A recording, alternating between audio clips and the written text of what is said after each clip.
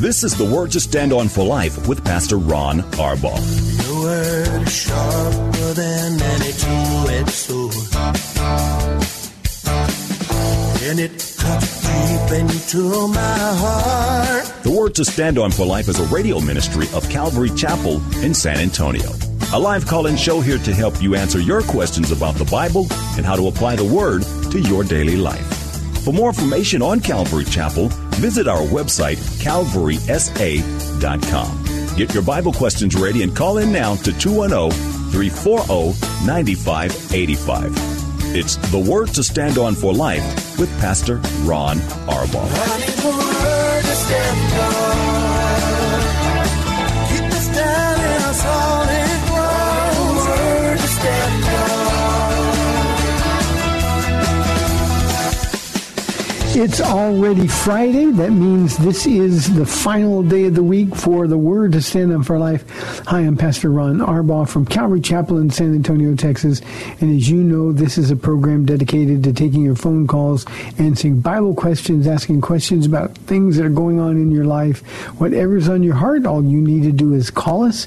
You can dial 210-340-9585. That's 340-9585. If you're outside the local San Antonio area, you can call toll-free at 877-630-KSLR. That's 630-5757. If you would rather email your question, you can email questions at calvarysa.com, or you can use our free Calvary Chapel of San Antonio mobile app and send them to us that way. If you are driving in your car, the safest way to call is to use the free KSLR mobile app. Just hit the Call Now banner at the top of the screen. Everything else can be hands-free, and you'll be connected directly to our studio producer. Our main number, one more time, is 340-9585. It's Friday, so we're going to be having church tonight. I'm going to be teaching Ephesians chapter 2, the first 7 verses, one of the great chapters in all of our Bibles, Ephesians chapter 2. And I especially enjoy the first 2 studies. I'll get just the first 7 verses tonight, and then 8, 9, and 10 in our study next week. And how rich, what a treasure it is. People always say, what's your favorite book? And I say Ephesians. In large part, these 10 verses are the reason why. Well, let's get to some questions while we await your phone calls. Jenny says, Pastor Ron, what is the difference between hating the sin and hating the sinner? Well, Jenny, the difference is perspective, I guess. If you are the sinner, then you know, if they hate your sin, it's what you're committed to doing, then you're going to assume that they hate you too. This is a really trite Christian saying that we probably ought not to practice.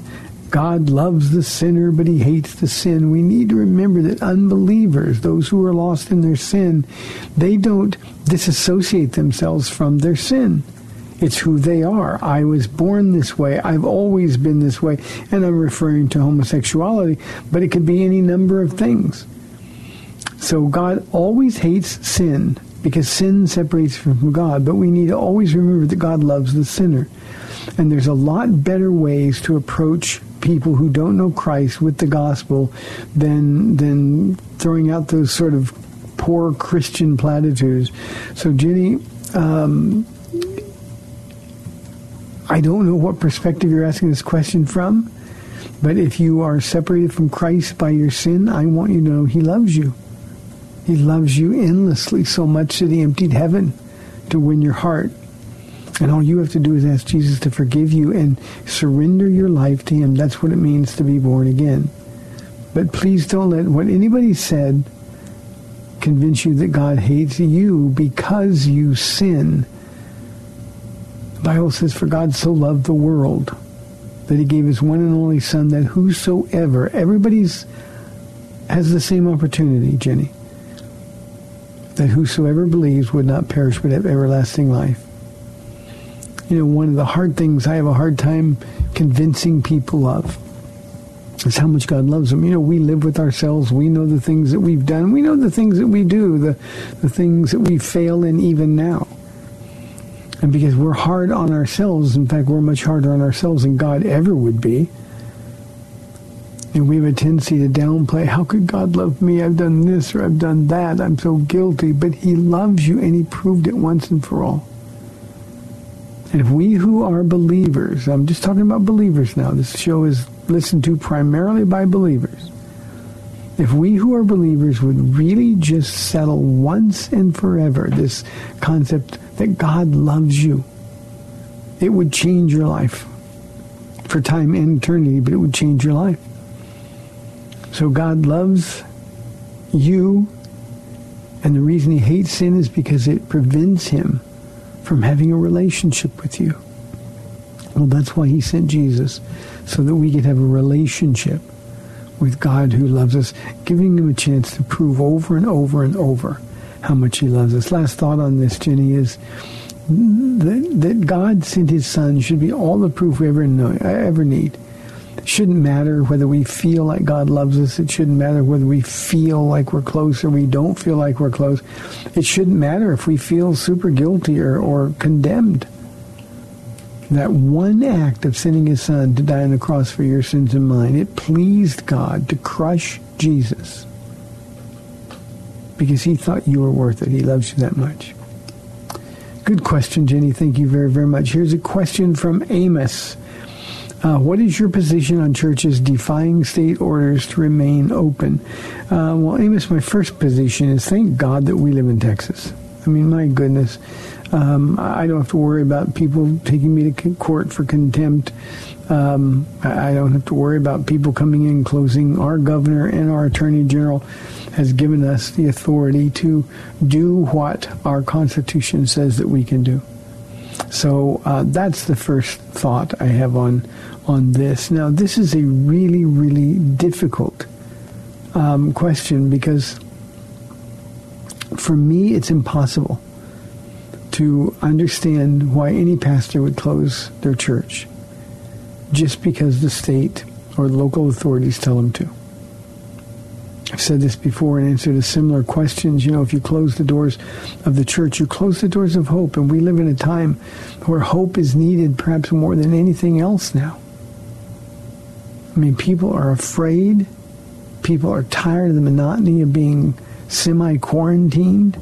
We're tired of having our faces covered by masks. We come to church, we're tired of not being able to hug people.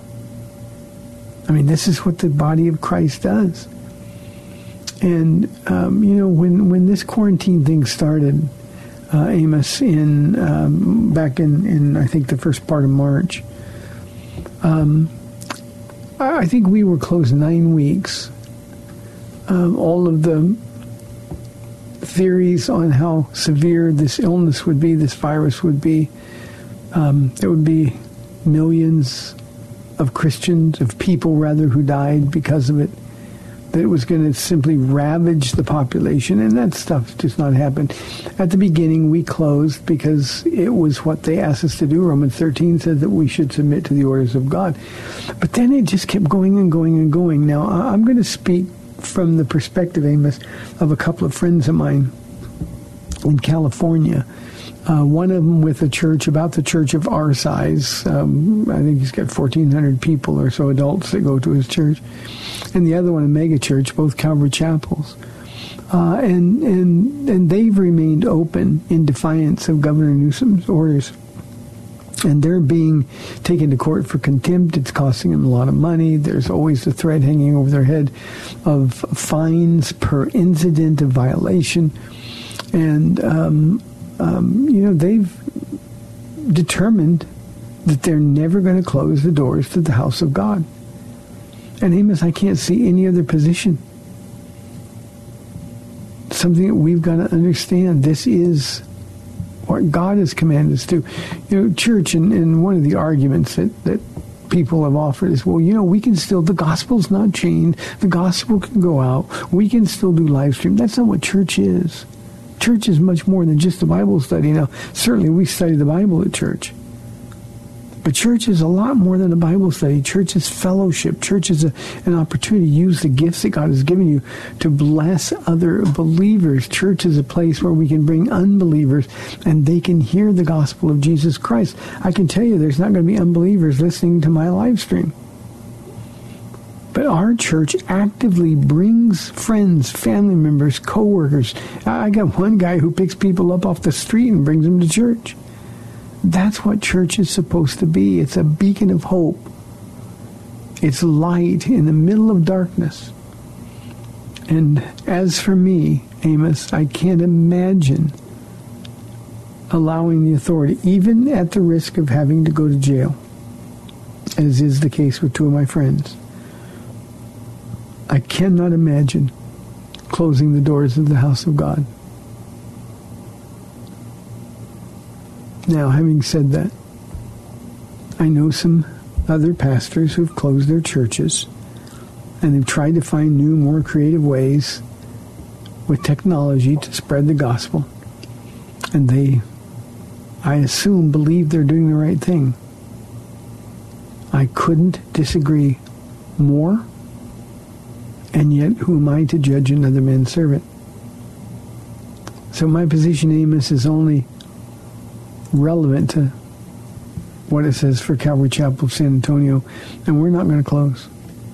If one person shows up, hopefully we'll worship God, we'll teach the Bible, and I'll preach it just like there was 1,000 in the sanctuary.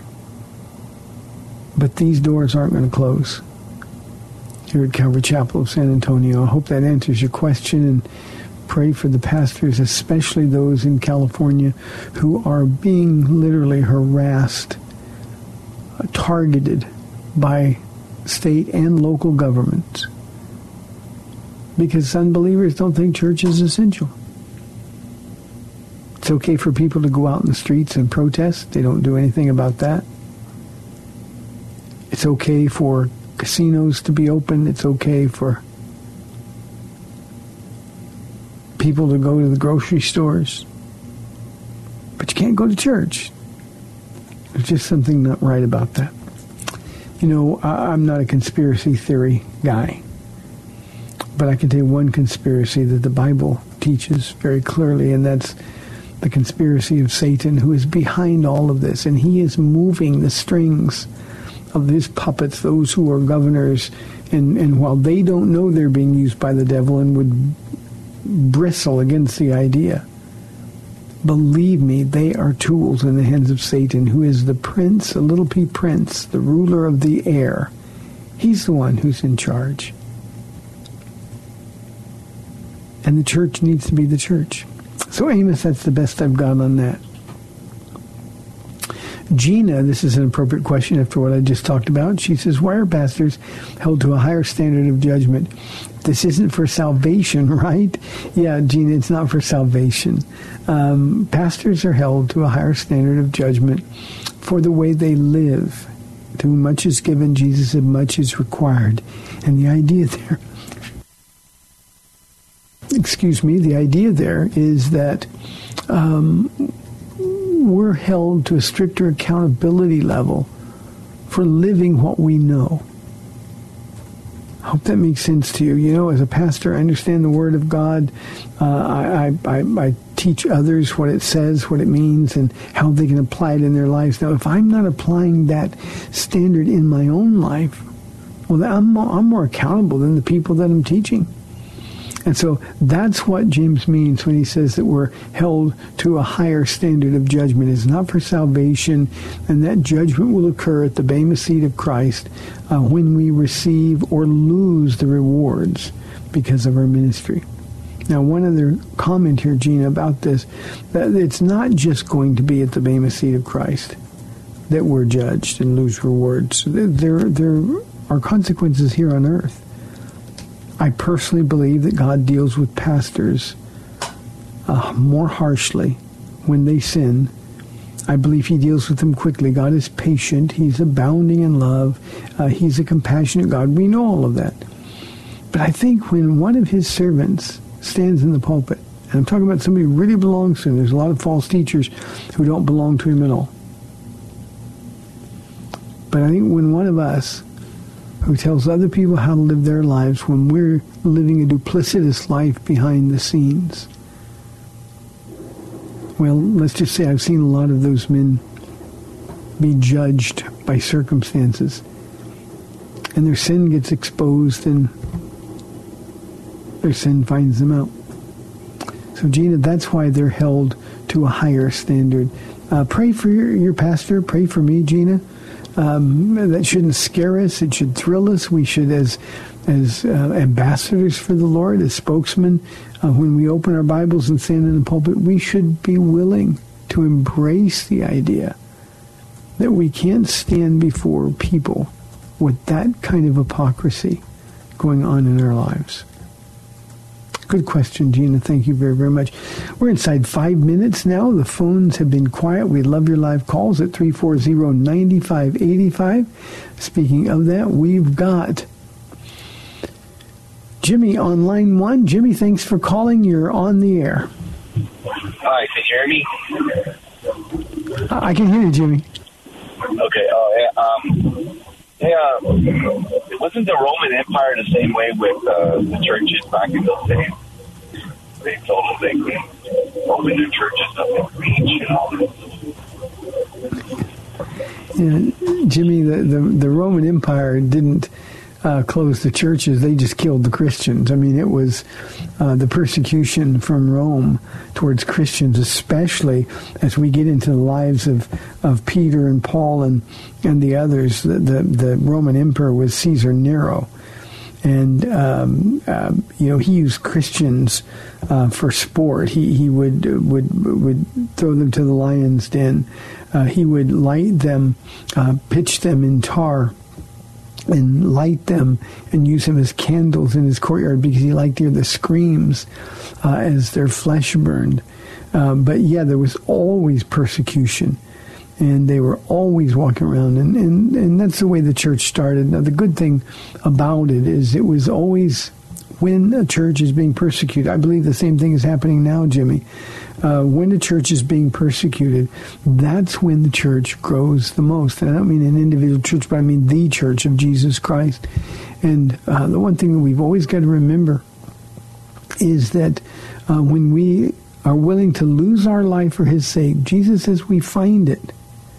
Now, we're not at that place yet, at least not yet, where we're risking our lives for serving Christ. But we're on the edge of getting in trouble legally. I believe that we're on the edge of having a lot of what we teach, just by teaching through the Bible, declared hate speech. And I believe the authorities aren't going to rest until they stamp out the church. And they're not going to be successful. The gates of hell, Jesus said, will not prevail against the church.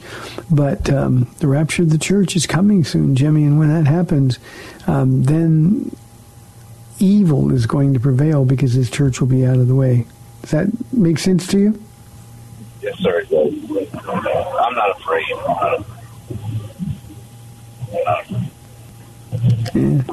Jimmy, when Jesus said, if you confess me before men, I will confess you before my Father in heaven. If you deny me before men, I will deny you before my Father in heaven. And it's almost like, especially as it relates to these last days, Jesus is drawing a line in the spiritual sand, and he's challenging us. What side of the line are you on?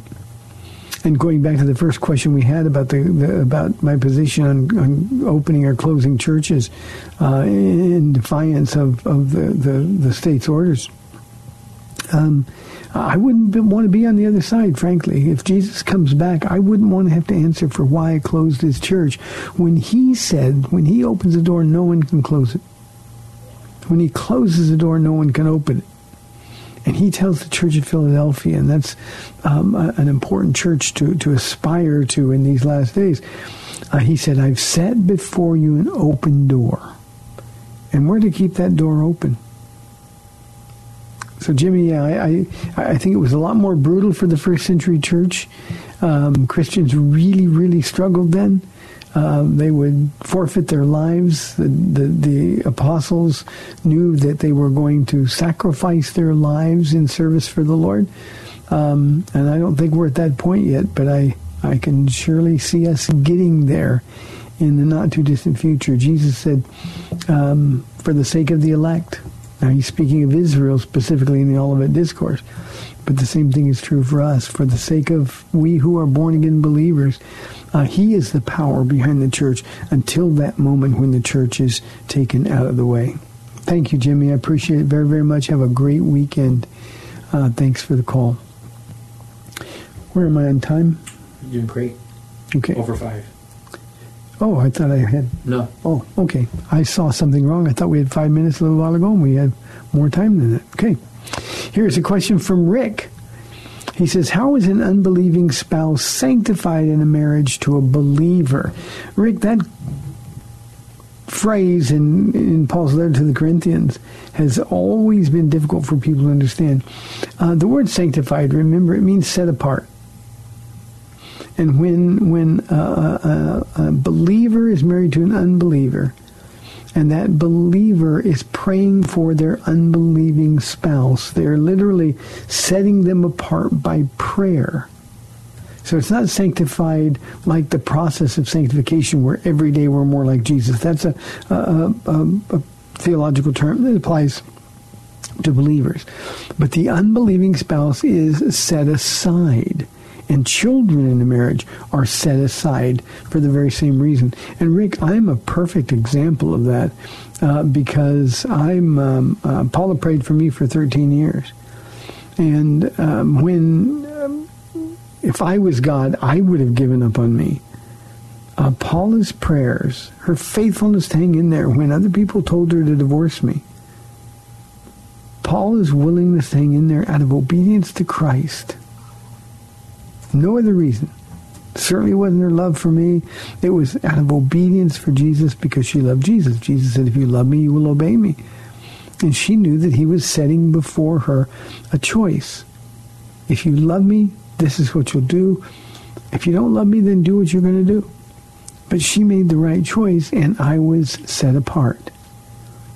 And while I was stubborn and suffered a lot and caused a lot of pain for Paula and for others, the truth is that Paula's prayers set me apart, and they are the reason why I'm doing this radio show, the reason why I've had the privilege of pastoring Calvary Chapel of San Antonio for 25 years. So that's how it's done. It's not saved. God will never override somebody's free will. But believe me, when you're an unbelieving man or woman married to a believing man or a woman, I promise you, if they're praying for you, and no doubt they are, then God is going to make life really, really difficult. And so the idea is just humble yourself before he has to do it. Good question. Here's a question from Greg. He says, how can Christians be here during the Great Tribulation when we are not appointed to wrath? Greg, we can't. We won't be here during the Great Tribulation.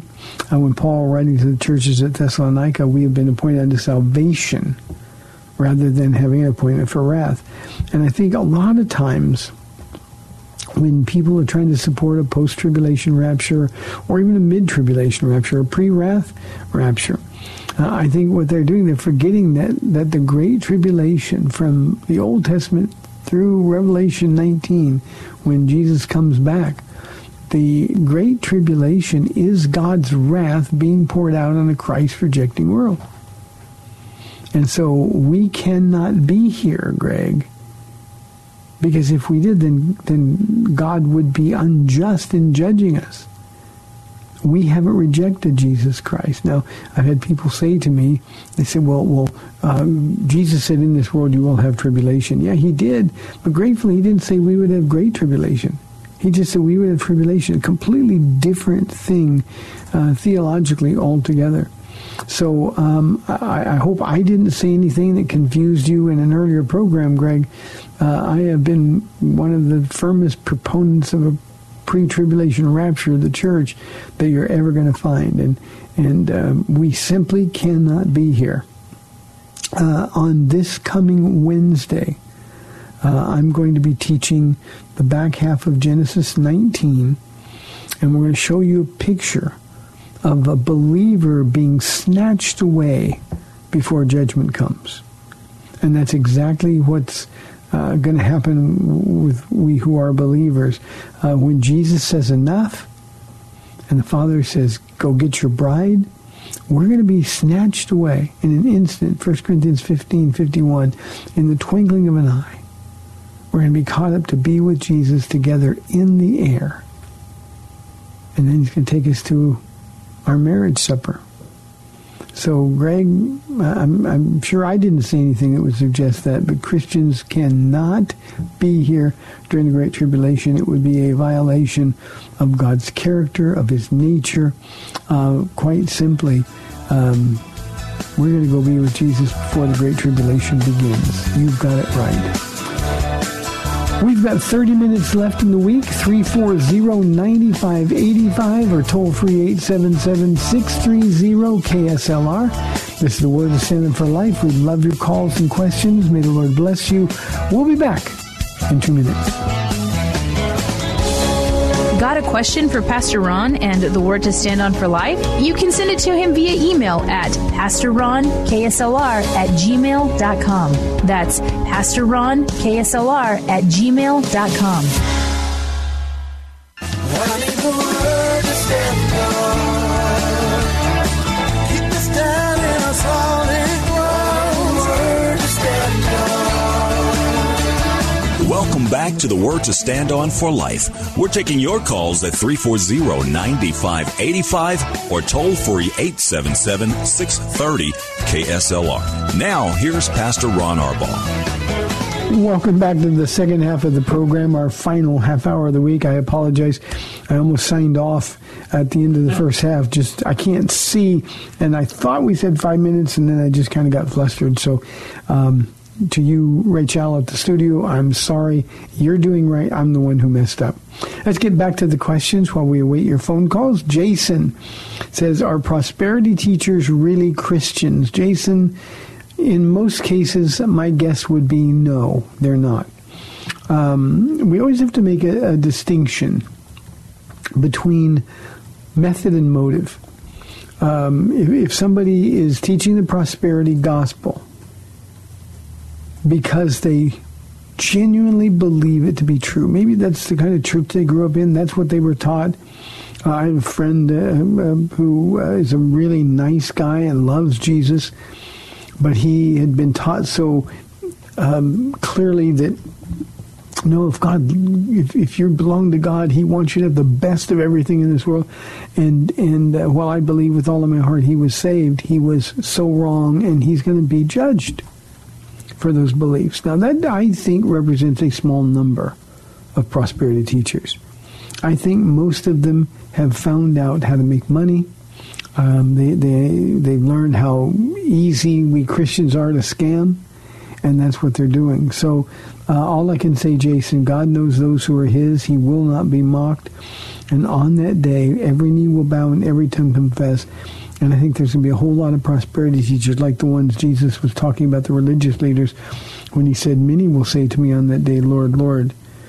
And he will say, why do you call me Lord and do not do what I say? But Lord, didn't we cast out demons? Didn't we perform miracles? Didn't I have a big church? All those things. And Jesus will say, depart from me, you doer of iniquity. I don't believe most of them are Christians. The good thing, Jason, is I don't have to make that judgment. God knows their heart. God knows their motive. And I think we who have the responsibility to teach, I said earlier to a question in the first half, that teachers are held to a stricter judgment than others. I think the prosperity teacher, man or woman, who is teaching others, causing little ones to stumble, is going to find themselves facing the wrath of God. So, Jason, you and I, we don't have to judge. God has already got this. Miriam says, Pastor Ron, how should parents deal with the changing morals in the world as it relates to the things kids are taught in school? Miriam, I could spend a whole hour's program on this one thing. I think I read this on the program. I know I sent it to my pastors. There was a teacher in Philadelphia, a middle school teacher, and he was on Twitter, just exposing himself for the whole world to see. And he was saying that his biggest concern for this online education that so many school districts are going through now is that parents would be looking over the shoulders of what their children are being taught. And he said, we depend on the anonymity. We depend on hiding those things so that we can deal with kids from homophobic or hateful families.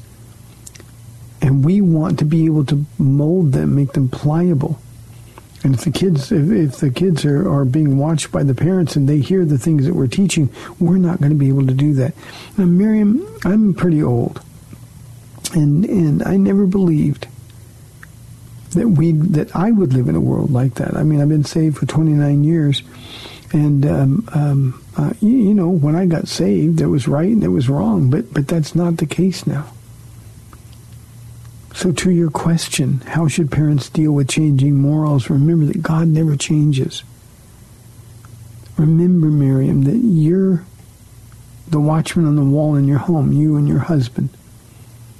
You're the watchman on the wall, and when you see something that's not right, you've got to call it out, and you've got to equip your children to deal with it as well.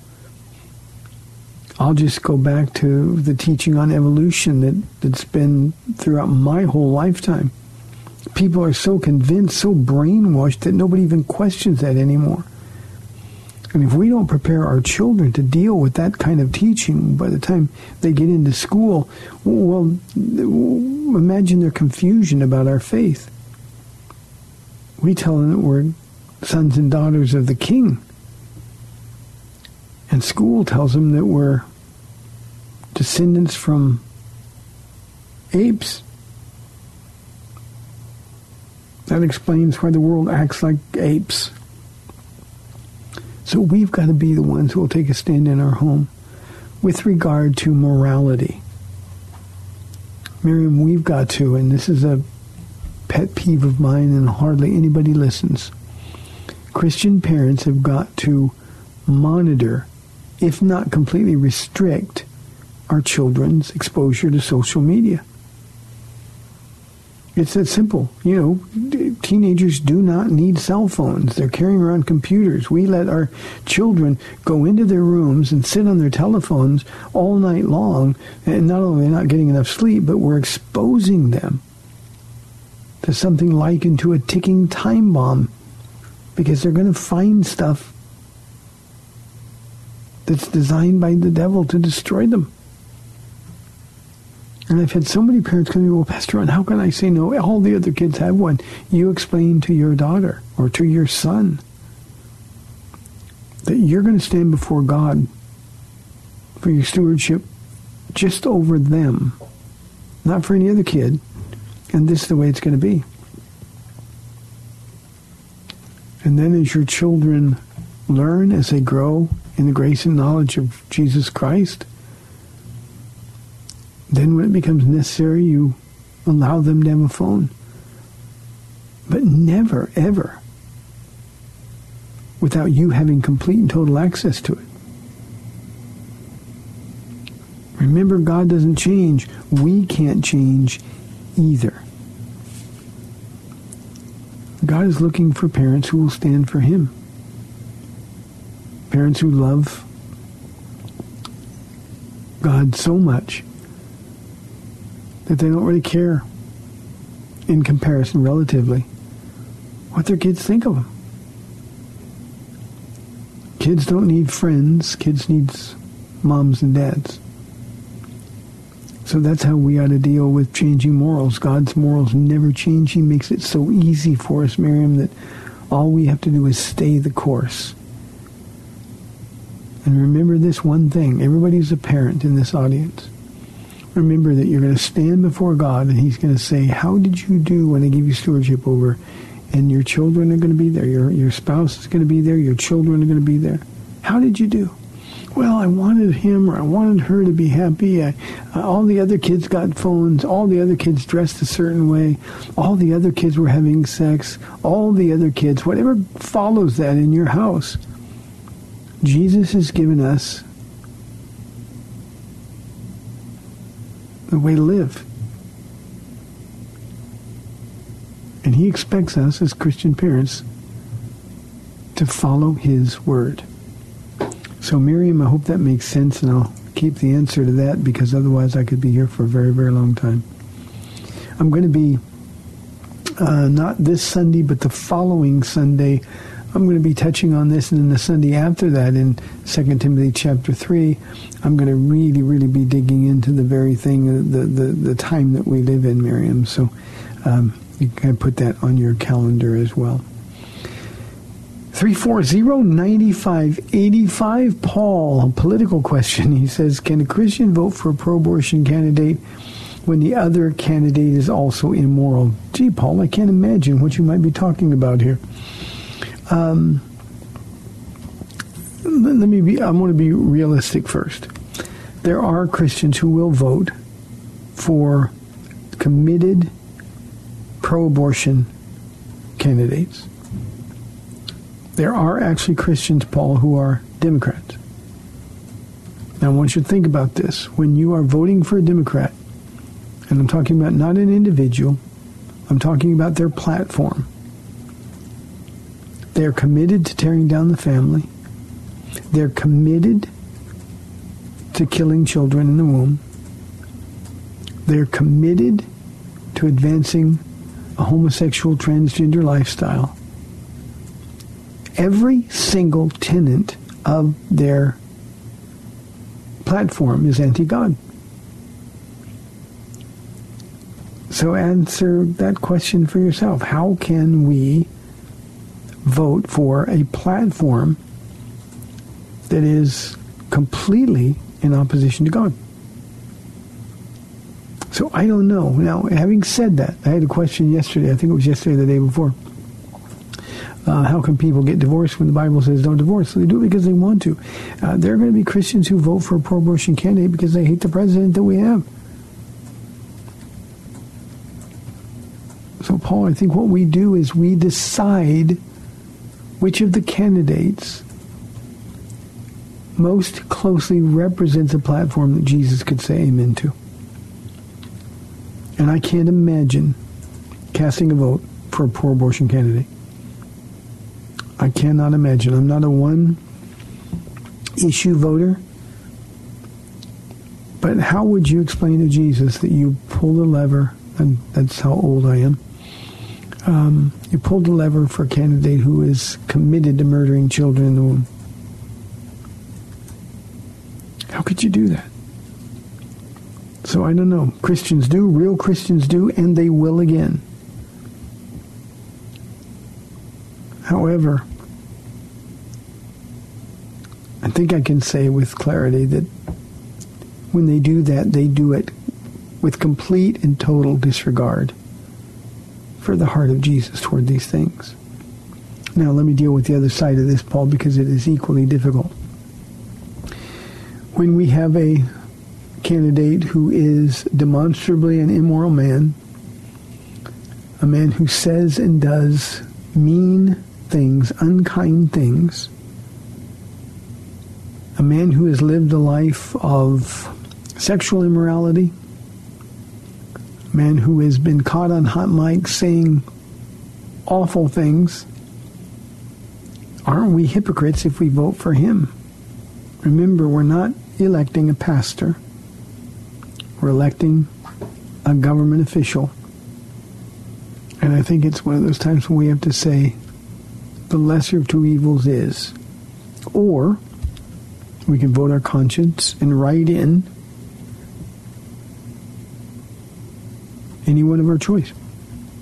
I think we all ought to vote. Having said that,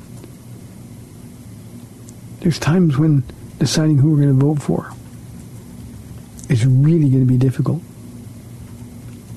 Look at the platforms of the parties. Forget the individuals, forget the personalities. Look at the platforms of the parties and make a choice. Which platform most closely represents the heart of God? And since your question was specifically about abortion, we can immediately disqualify anyone who would justify or advance killing innocent children. I think that one's a pretty easy one, Paul. Let's go to the phone lines. We've got Reuben from Seguin. Reuben, good to hear from you. You are on the air. God bless you, Pastor Ron. It's good to speak to you again on this beautiful Friday.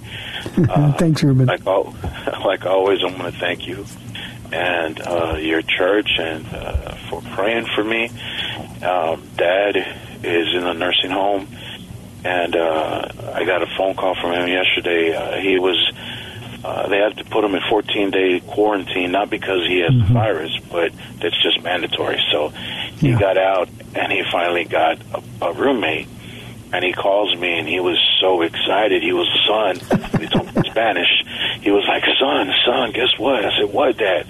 He goes, I have a roommate, and his name is Mr. Clark, and he is so cool. Guess what he's watching right now? I said, what? He goes, he's watching Gunsmoke, and that's like my dad's favorite. So I just want to thank God, because I'm over here worried about him, and then I'm worried about me, but then God spoke to me yesterday through a TV show, and he told me, he said, Reuben, look at your dad. If I take care of your dad, and I gave him a roommate that's watching Gunsmoke, and that's going to be beneficial for his health and his morale and his mental health, he goes, how much more do you not think I won't do the same for you? And then he took me to the scripture where he talks about the birds, feeding the birds of the air and the fowl of the ground. And I was taken back by the word of God and just the word, because John 1:1, it says, correct me if I'm wrong, but I believe John 1:1 says, in the beginning was the Word, and the Word was with God, and the Word was God. Mm-hmm. So everything he speaks to me, though I walk through the valley of the shadow of death, and though right now it seems impossible what I'm about to face these next coming weeks, it seems impossible. God spoke to me yesterday and says, Reuben, look how happy your dad sounded. He didn't even sound worried. He didn't sound perturbed or anything. He was just laughing away like a kid. And then he told me this, because I bought him a 27-pack of peanut butter crackers. He goes, hey, can I share the crackers with my, like if I'm the father? And I said, Dad, you could do whatever you want to do with them, Dad. And I said, yeah, so he and Mr. Clark are real good friends, but I wanted to share that little part with maybe somebody who might be going through something that I'm going through, the same thing, and they feel that there's no hope, that they don't see how they're going to do it. Look at God talking through a movie. I mean, and that's about as simple as I can put it. Yeah, Reuben, in the 14th verse of John chapter 1, after that statement that you quoted, it says, and the Word dwelt among us, and the Word there is tabernacled, lived with us, and that's just your comfort is knowing that Jesus is dwelling with your father and his new roommate right now. So while they're left alone, at least from a worldly perspective, they're never alone. They're never alone, and God is taking care of people.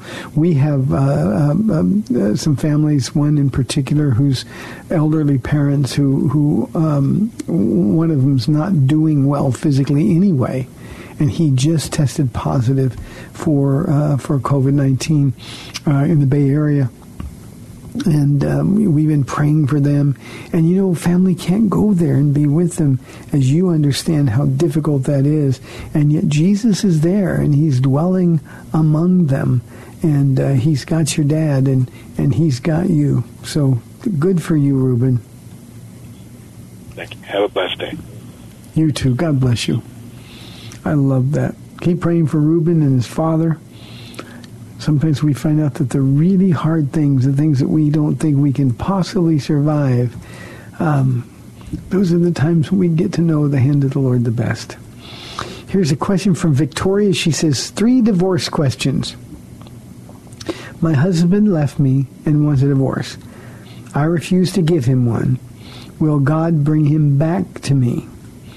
Well, I only got 2 questions in there, Victoria, but I assume the second question is, are you right to refuse to give him one?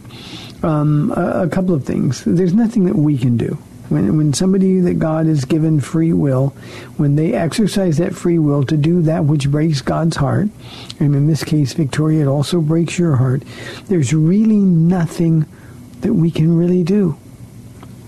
Refusing to give him a divorce isn't really going to help you at all.